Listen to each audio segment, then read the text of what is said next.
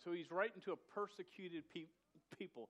Something, if we're honest with ourselves, we really can't relate to the persecution that they had. We might feel it, we think we are at times, but it doesn't really compare. So he's writing this letter to build them up, not saying, hey, just live for Christ and life will be grand. He says, live for Christ and you will suffer, but it's worth it. Christ is worth it. So that's sort of where we're at. One thing I love about the Christian walk, a relationship with Christ, is that it doesn't end when a person places their faith and trust in Jesus Christ, or end when they're baptized. Well, I've put my faith in Christ and I've been saved, and in obedience I've been baptized. It doesn't end there. In truth, that's where it begins. And when we are saved, are we a lot like we were before we were saved? No and yes, right? I mean, when we're saved, I will never sin again. I float around, I walk on clouds. Is that what occurs? No. But the Bible does say this in 2 Corinthians 5:17. Therefore, if anyone is in Christ, he is a new creation. The old has passed away, behold, the new has come. So it talks about there's a transforming in our spirit from being dead in our sin to being alive in Christ. So there's a transformation that takes place. And in Romans 6:4, you hear this when we baptize someone. It says that we are buried with him by baptism into death, and we're raised to walk in the newness of life. Baptism doesn't save you. Just to let you know, it's a picture of you being put in the grave, you being dead before Christ. As you accept Christ, you are brought to life, and that's what you coming out of the water means. That's what it is, a picture of the church. What saves you is faith in Jesus Christ, and that alone. The water doesn't affect you, but it's obedience to him. So what I love is that because of God's great love for us, he pursues us, he convicts us, he disciplines us, and that's a good thing. A lot of times we hate it, but if it's what draws us back to him, if it keeps us close to him, then it's worth it. In the Gospels, what are the Gospels? When I say those 4 books, what books are they? Matthew, Mark, Luke, and John. Okay, y'all said it exactly at the same time. Get Matthew, Mark, Luke, and John. When you think of the Apostle Peter in the Gospels, how would you describe him? What are some words you might use? The Apostle Peter. Not very bright. Ooh, wow, zinger on Peter. I'm sorry, Peter. Okay, so not very bright. What else would we say about Peter? A what? Coward. We see a part, we're going to talk about that. What else? When I thought about it, and I don't have time to go through the verses, but in some ways he was very bold, but sometimes he was too bold. Peter was the type of guy that seemed to speak before he thought. Do you know a guy like that or a girl like that? Or have you been like that? Okay, he was like that. He would just blah, blah, blah, and then he couldn't reel it all back in. He was loud. He seemed to be outspoken. He was a leader, sort of. They followed him. He seemed to stand up in front of the crowd. He was stubborn. He was gruff. He was hard-headed. He was prideful. When I look at the Gospels, that's sort of what you see Peter described as. Now, we all have traits that are like this. They're like, man, that was one bad dude. No, we all have these traits or more that are just like it. So don't think I'm trying to rip on Peter here, but I want you to see something about him. Let's stand together. We're going to read in 1 Peter 3, verse 8 through 11. And this is going to make sense, because what we're talking about tonight and what we're getting with Peter and what he was like is context. Okay, context is key when we read the Word of God, because there's a truth in here that I want you to see, because it affects everybody in this room. So 1 Peter chapter 3, I ask you to stand as we honor God's Word, and just follow along with me. Beginning in verse 8, it says this: finally, all of you have unity of mind, sympathy, brotherly love, a tender heart, and a humble mind. Do not repay evil for evil or reviling for reviling, but on the contrary, bless. For to this you were called, that you may obtain a blessing. For whoever desires to love life and see good days, let him keep his tongue from evil and his lips from speaking deceit. Let him turn away from evil and do good. Let him seek peace and pursue it. Let's pray together. Dear God, I thank you so much for your word. I thank you for your truth that we're about to see. And God, I ask that you speak to us. And Lord, help me just get out of the way. And Lord, we need you here. We need you to move in this place. I thank you that you care and you pursue everybody in this room. And Lord, if there's someone who doesn't have a relationship with you, Lord, may tonight be the night where you bring a dead heart to life, that you speak life into somebody here, and someone puts their faith and trust in you. For it's in Jesus' name I pray. Amen. Have a seat.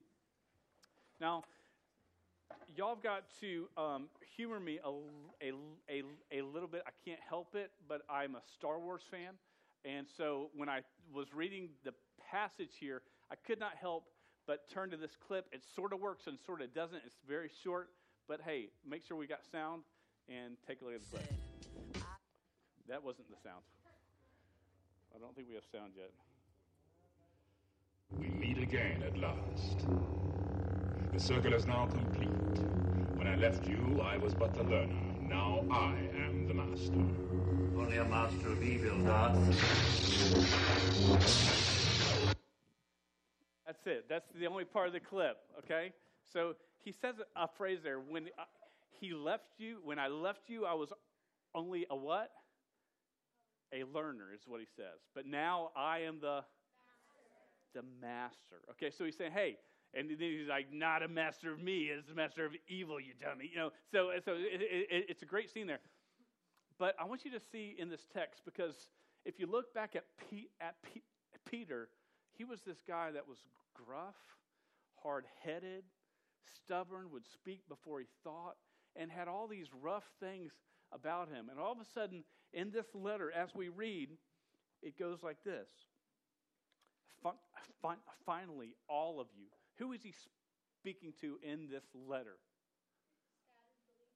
Very good. Believers, right? Scattered believers.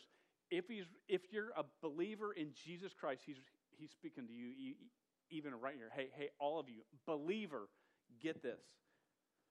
And he says, have unity of mind, sympathy, brotherly love, a tender heart, and a humble mind. Does this sound like Peter from Matthew, Mark, Luke, and John? This doesn't sound like him at all. And what's beautiful about this is this letter went out and the churches got this. And some in those churches knew him. They knew who he was. They knew who he had been. They knew who he was now. And if this wasn't who he had become, they would have called him out on it, and this would never be the word of God for us to use. He's written this book 30 years after he's denied Christ, after he walked with Jesus for 3 years, after we see him stubborn, and all of a sudden we see that Peter, and now we see this Peter. And he says this, and there's 3 life lessons that we look at old Peter and we look at new Peter, and this is the first one. He says this, hey, be grace-filled and humble. Because you can't have these things and not be grace-filled and humble. He says, have unity of mind. You know what that means? That doesn't mean, oh, well, I'll compromise my convictions. That means I'm going to work with the body of Christ, and as long as it honors God, I'm going to go with them, even if it's not exactly what I want to do. I want unity in the body. If someone hurts me, I'm going to forgive them. I'm not going to hold it against them. Unity in the body, grace-filled. He has sympathy for others. This doesn't sound like old Peter. This is new Peter. He has brotherly love. You know, I love when I see in the youth group friendships. And girls, you have brotherly love too. Okay, so it's not like this is only just for guys. It's that type of love where it's just that close friendship where your friendships are endearing to you. They mean so much to you, and you look out for them. You love them. You have a tender heart. Peter didn't have a tender heart before, but now he does. And there's only one thing that changed in his life, and that's Jesus Christ and his commitment to him. And he says, a humble mind. There's a verse. Do I have it on the screen? Matthew yes, can you put that on? Because I don't have it in my notes, but I want you to see this. This is old Peter. Peter answered him, though they all fall away because of you, I will never fall away. Then it says this. Jesus said to him, truly I tell you, this very night before the rooster crows, you will deny me 3 times.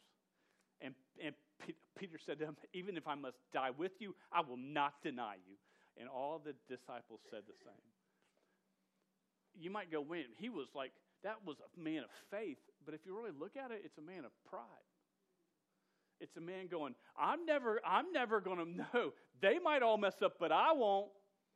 You know, I had a friend in the ministry who he and a friend of his really were strong in the faith. And one night they just said, Satan, come at me with anything you got. I will never fall to you. Lust, I'm never going to fall to that. And they just, and some would say, well, that's a good thing to say, but what ought to be said is, Lord, help me never fall to that. But in pride, they sort of had, man, I'm never going to do that. And 6 or 8 months passed, and they didn't fall all the way to it, but they came awfully close, and it hurt a lot of people. There's this thing called pride that he had, and all of a sudden when you read this text there, you go, why? It's not there. Why? Because he's been transformed by Christ. And when you give your heart and life to Christ, when you really, and this is, get me when I say this, when you really begin to follow Jesus, when you quit playing the game and you go, Jesus, my faith is in you and I'm going to follow you, I want you to know that you are going to be different than what you were, and that's a good thing. These rough things about you that is not, you're not merciful or gracious, or you might be rude, or you might be very selfish, and by the end of the time, you might not be very selfish, you're just sort of selfish, but that's an improvement. You're not going to get all the way there, but you can move. You are going to change. When Christ is in your life, you are going to become more like Christ. So one is life lesson 1. When Christ comes into your life, you will be grace-filled and you will be humble. He will transform your life. And then we see this about Peter in verse 9. Look at verse 9 again. And down to verse 12 it says, do not repay evil for evil or reviling for reviling. That's like hate for hate. But on the contrary, bless. For to those you were called that you may obtain a blessing. For whoever desires to love life and see good days, let him keep his tongue from evil and his lips from speaking deceit. Let him turn away from evil and do good. Let him seek peace and pursue it. For the eyes of the Lord are on the righteous. Going to stay away from that word tonight. No, I'm kidding. It's a good word. And his ears are open to their prayer. But the face of the Lord is against those who do evil. Have you ever been wronged before? Have somebody ever wronged you? Have you ever wronged someone before? I think we are all on both sides of that fence. When you have been wronged, do you want to retaliate against them? Almost every time we do, right? Dude, they want to get them what they deserve. In life lesson 2 here, he says, Peter writes, do not repay evil with evil, but repay evil with blessing. What? In the Gospels, this isn't the Peter that we see, but we'll get back to that in a second.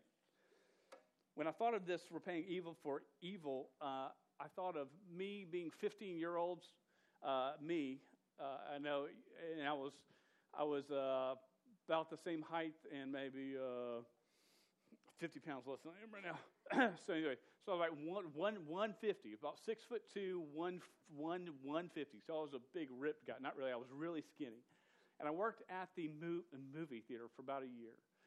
And what was cool about that was I could get 4 free tickets every day if I worked or not at that movie theater to go see movies. I had more friends that year than I've ever had my entire life combined all the rest of the years. Everybody wanted to be my friend.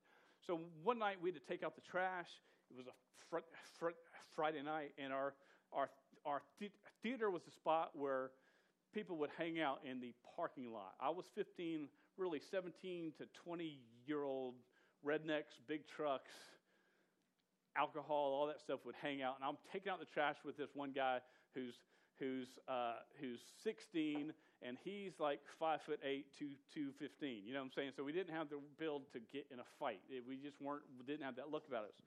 So we take the trash, and you got to go past these guys all the way back. We come back, and one of the main guys, and I knew who he was, and he was a fighter type, but he said something to me that was sort of rude. Problem was, 15-year-old Dan, I wasn't saved at the time. I will tell you that. I didn't get saved until almost 17. But at 15, I was still a very good kid, but I didn't like someone to mess with me. So they said something to me, and I responded something back. I didn't cuss or anything like that, but it was enough to be rude. It was more repaying evil for evil is what I did. And all of a sudden, I found myself in this crowd of rednecks, and this guy is about 18, probably 6'2", about 225, sort of ripped like I am now. A big guy, okay? In a ripped sort of way. And he says to me, "What'd you say?" And I let me look at my notes, make sure I get this right.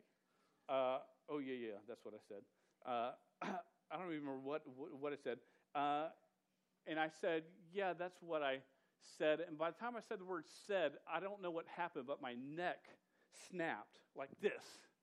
And I realized he had hit me. He had come up and just jacked me upside the face. But what was beautiful about the moment was I didn't fall down. My feet didn't move. Now, they were like 17 to 20-year-olds. They know I'm like a 15-year-old, and this 18-year-old just slugged me in the face. So I snapped back and go, "Is that all you got?" Not really good. It's my dad that's in me. I can't help it. And but I can. Christ has been doing a lot of work in my life. And so by this time, his buddies knew cops are right in the movie theater right there. We need to pull this guy away and get away from here. I walked into the theater and everything was fine. I think he was expecting me to jump back at him. One, I wasn't like a fighter type at the time, especially with a gang around me, and this guy like 6'12", 487 pounds, almost the same size as Ben. I mean, big guy. So my whole point of that is it's not real smart to repay evil with evil. You're going to lose in the end in a lot of ways. One way you could lose is being hurt even worse. One more way that you can lose is that your walk with God, your spiritual life can be hurt as well. The same Peter who wrote this, in John 18, verse 10 and 11, he was in the garden with the disciples praying. Judas betrays him. The guards come to arrest him, and this is what occurs in verse 10. Then Simon Peter, having a sword, drew it and struck the high priest's servant and cut off his right ear. The servant's name was Malchus. So Jesus said to Peter, "Put your sword in its sheath. Shall I not drink the cup that the Father has given me?" And in Luke it says that Jesus on the spot heals the servant's ear. This is the same Peter who fought and cut off a servant's ear that's now saying, "Hey, do not repay evil with evil, but do repay evil with blessing." Changed life, a transformed life. Do you see the change? It's a huge change. That's what 30-year walk with Christ looks like. It's completely different from who you used to be. In 1 Peter 3, going on in this last part, it says this. And let me share this before I go on that. Don't miss verse 12. That the Lord, his eyes are on the righteous, and his ears hear their prayers. And this same Lord, his face is against those who do evil. Those who do evil, justice will get its due, whether in this age or the next, in this life or the next. And this is what I don't want you to do. Don't hope that they get their due in the next life. Because hell is a very sad place that even the Word of God says our enemies, we should pray for those who persecute us. And we don't pray that they'll get their due. We pray that they will turn to Christ. Because that is not something we should wish on anybody. 1 Peter 3:13 through 15, verse 13. Now, who is there to harm you if you are zealous for what is good? But even if you should suffer for righteousness' sake, and we've seen that theme throughout this whole book, you will be blessed. Have no fear of them, nor be troubled, but in your hearts honor Christ the Lord as holy, always being prepared to make a defense to anyone who asks you for a reason for the hope that is in you. Yet do it with gentleness and respect. Leave that verse on the screen. Look at that. Okay, look at that. Always being prepared to make a defense to anyone who asks you for a reason for the hope that is in you. Life lesson 3, always be prepared to talk about Jesus. Is this the same Peter we see in John? No, it's not the same one at all. John chapter 18, verse 17. Jesus has just been arrested. Peter's by a fire. A servant girl at the door said to Peter, you also are not one of this man's disciples, are you? And he said, I am not. Verse 25, he says, now Simon Peter was standing and warming himself. So they said to him, you also are not one of his disciples, are you? He denied it, saying, I am not. One of the servants of the high priest, a relative of the man whose ear Peter had cut off, asked, did I not see you in the garden with him? Peter again denied it, and once a rooster crowed at once.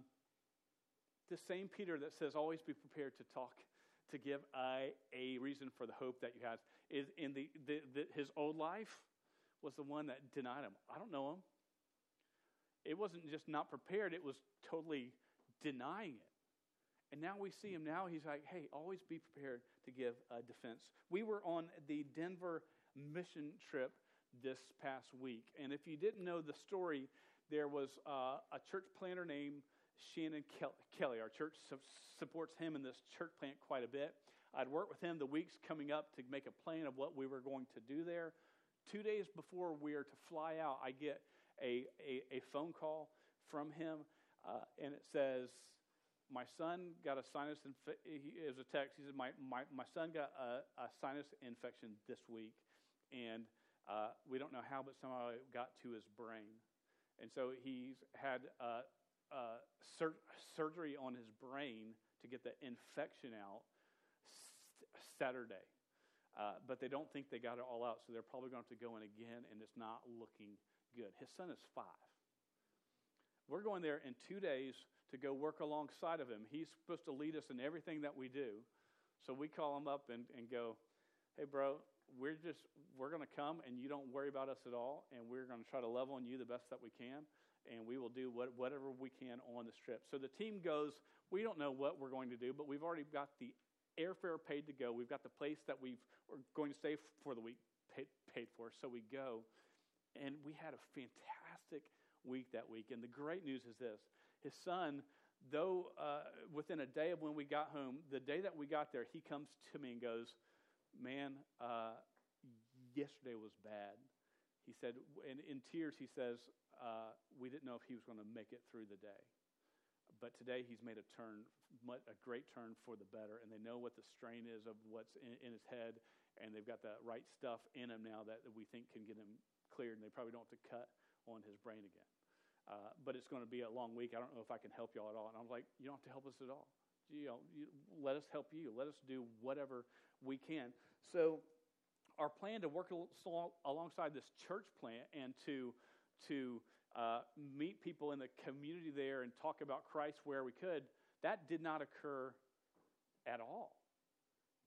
We went and we served in a lot of ways, but what was really cool, and there's a picture here, shows the first picture there. This is the backyard of the house that we were staying in, and this is the first day, actually a full day that we're on the ground there. And there's a group of our girls that are at the fence way back there in the back, and they had met a neighbor on the back fence. Her name's Victoria, I believe. Is that right? Yeah. And I'm not sure all the girls that were involved in the conversation, but they began to talk to her, and she goes, hey, you want to pet my goats? Well, sure, we'll pet your goats. And as they begin to talk about church, they began to talk about faith. And she was had been in the Catholic Church for 20 years. As they begin to talk, one of them begins to go into the gospel.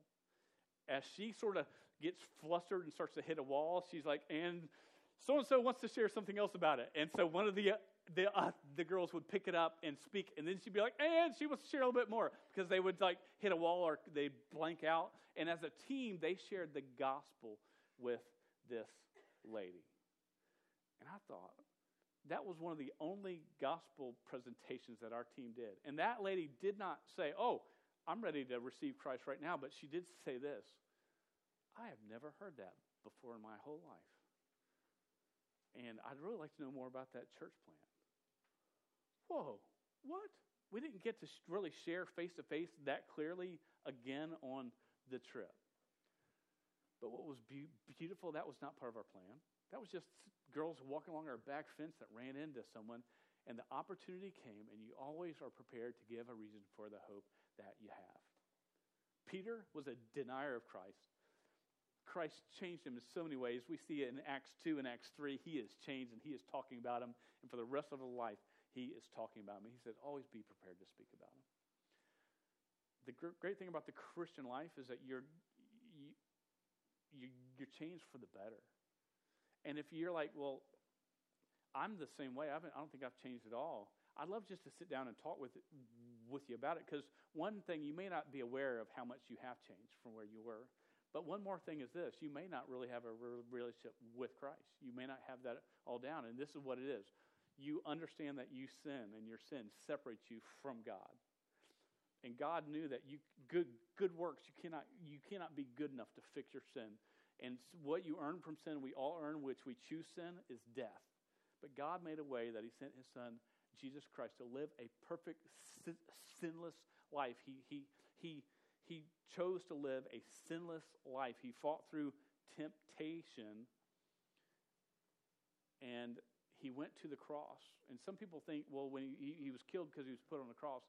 What killed him was when he was put on the cross, that God took the sins of mankind that weren't his, and they placed them on the Son, who could pay the debt because he had no sin to pay. He didn't have to pay for his own sin, so he could pay for everybody else's sin.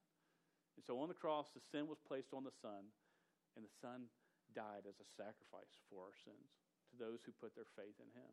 But what was beautiful about that whole story is that he didn't stay dead. Well, on the third day, he rose again, overcoming death in the grave, showing the believer that death is not the end. Death is just part of the beginning for those who have faith in Christ. And because of what Christ has done, living a sinless, perfect life and dying for your sins, the righteousness that he earned, he gives to you and me, who have the faith in the Son. That's the beautiful part about the gospel. Peter's life was transformed. How about yours? I'm serious about that question. Has yours been transformed? Are you letting your relationship with Jesus Christ shape you to be more like Christ? Are you engaged in the Word of God so you can be transformed by the Word of God? You aren't going to be transformed, I don't think, if you just come to the edge or come to church and sit and listen and never open your Bible on your own. There might be a little bit here or there, but full life transformation, if you want it, you've got to be in the Word yourself. And if you don't understand what you're reading, come talk to me about it. Or you don't know where to start to read, come talk to me about it. A great book to start, the book of John. Just slowly start reading the book of John, because I want you to understand who Jesus is completely. Because if you can understand who he is, that will transform your life. There's one more picture I'd like to show you. And this is a picture of our team with Shannon Kelly, the church planter, and his family. Right here, this is the last day that we were there, just Sunday of this past week. This is Isaac. I say a lot of I's to make it really strong. Isaac right there in the middle. And that was, he had finally had about a day and a half that was really good. He had 4 really bad nights at home. They didn't know if they were going to have to take him back to the hospital or not. And this is about a day and a half. He'd had great days. Still be in prayer for him. I know he had an MRI today, and I haven't heard back from Shannon on how that went. Just that he recovers well. But that's him, and we praise God that he's doing better. But I'm going to ask you, youth, would you just keep praying for him and for this family? Because it's been a hard week for them. but their faith in God has been beautiful, and the community around them has seen their faith in Christ. So we're praying that God will use that. And we do have a team that's going back there in July, and team that is going in July. Some of you are in this room. You're going to have a great trip. It is a fantastic trip. Youth, we will be going back there, I'm pretty sure, start of next summer, and we'd love to take you there again when we go. Let's pray together. Dear God, I thank you so much for the students and adults that are in this room. I thank you for your word. I thank you for our life of Peter, so where we can look back and see his rough sides, but God, we see the man of God he's become through it, and the power that your word has, the transforming power that a relationship with Jesus Christ has. And God, I ask for everyone in this room, one, that they know you and have a personal relationship with you. And two, Lord, that we are transformed by you, that we aren't satisfied staying where we are, but Lord, your Spirit will convict us, and you will pursue us, and you will wear us out until we come running to you. For it's in Jesus' name I pray. Amen. Now, if y'all can do this on that youth camp sheet, if y'all can look at those names I have circled, if you know them, just write your name by the name that you might know. That can help me figure out if they're coming to camp or not. Thank you.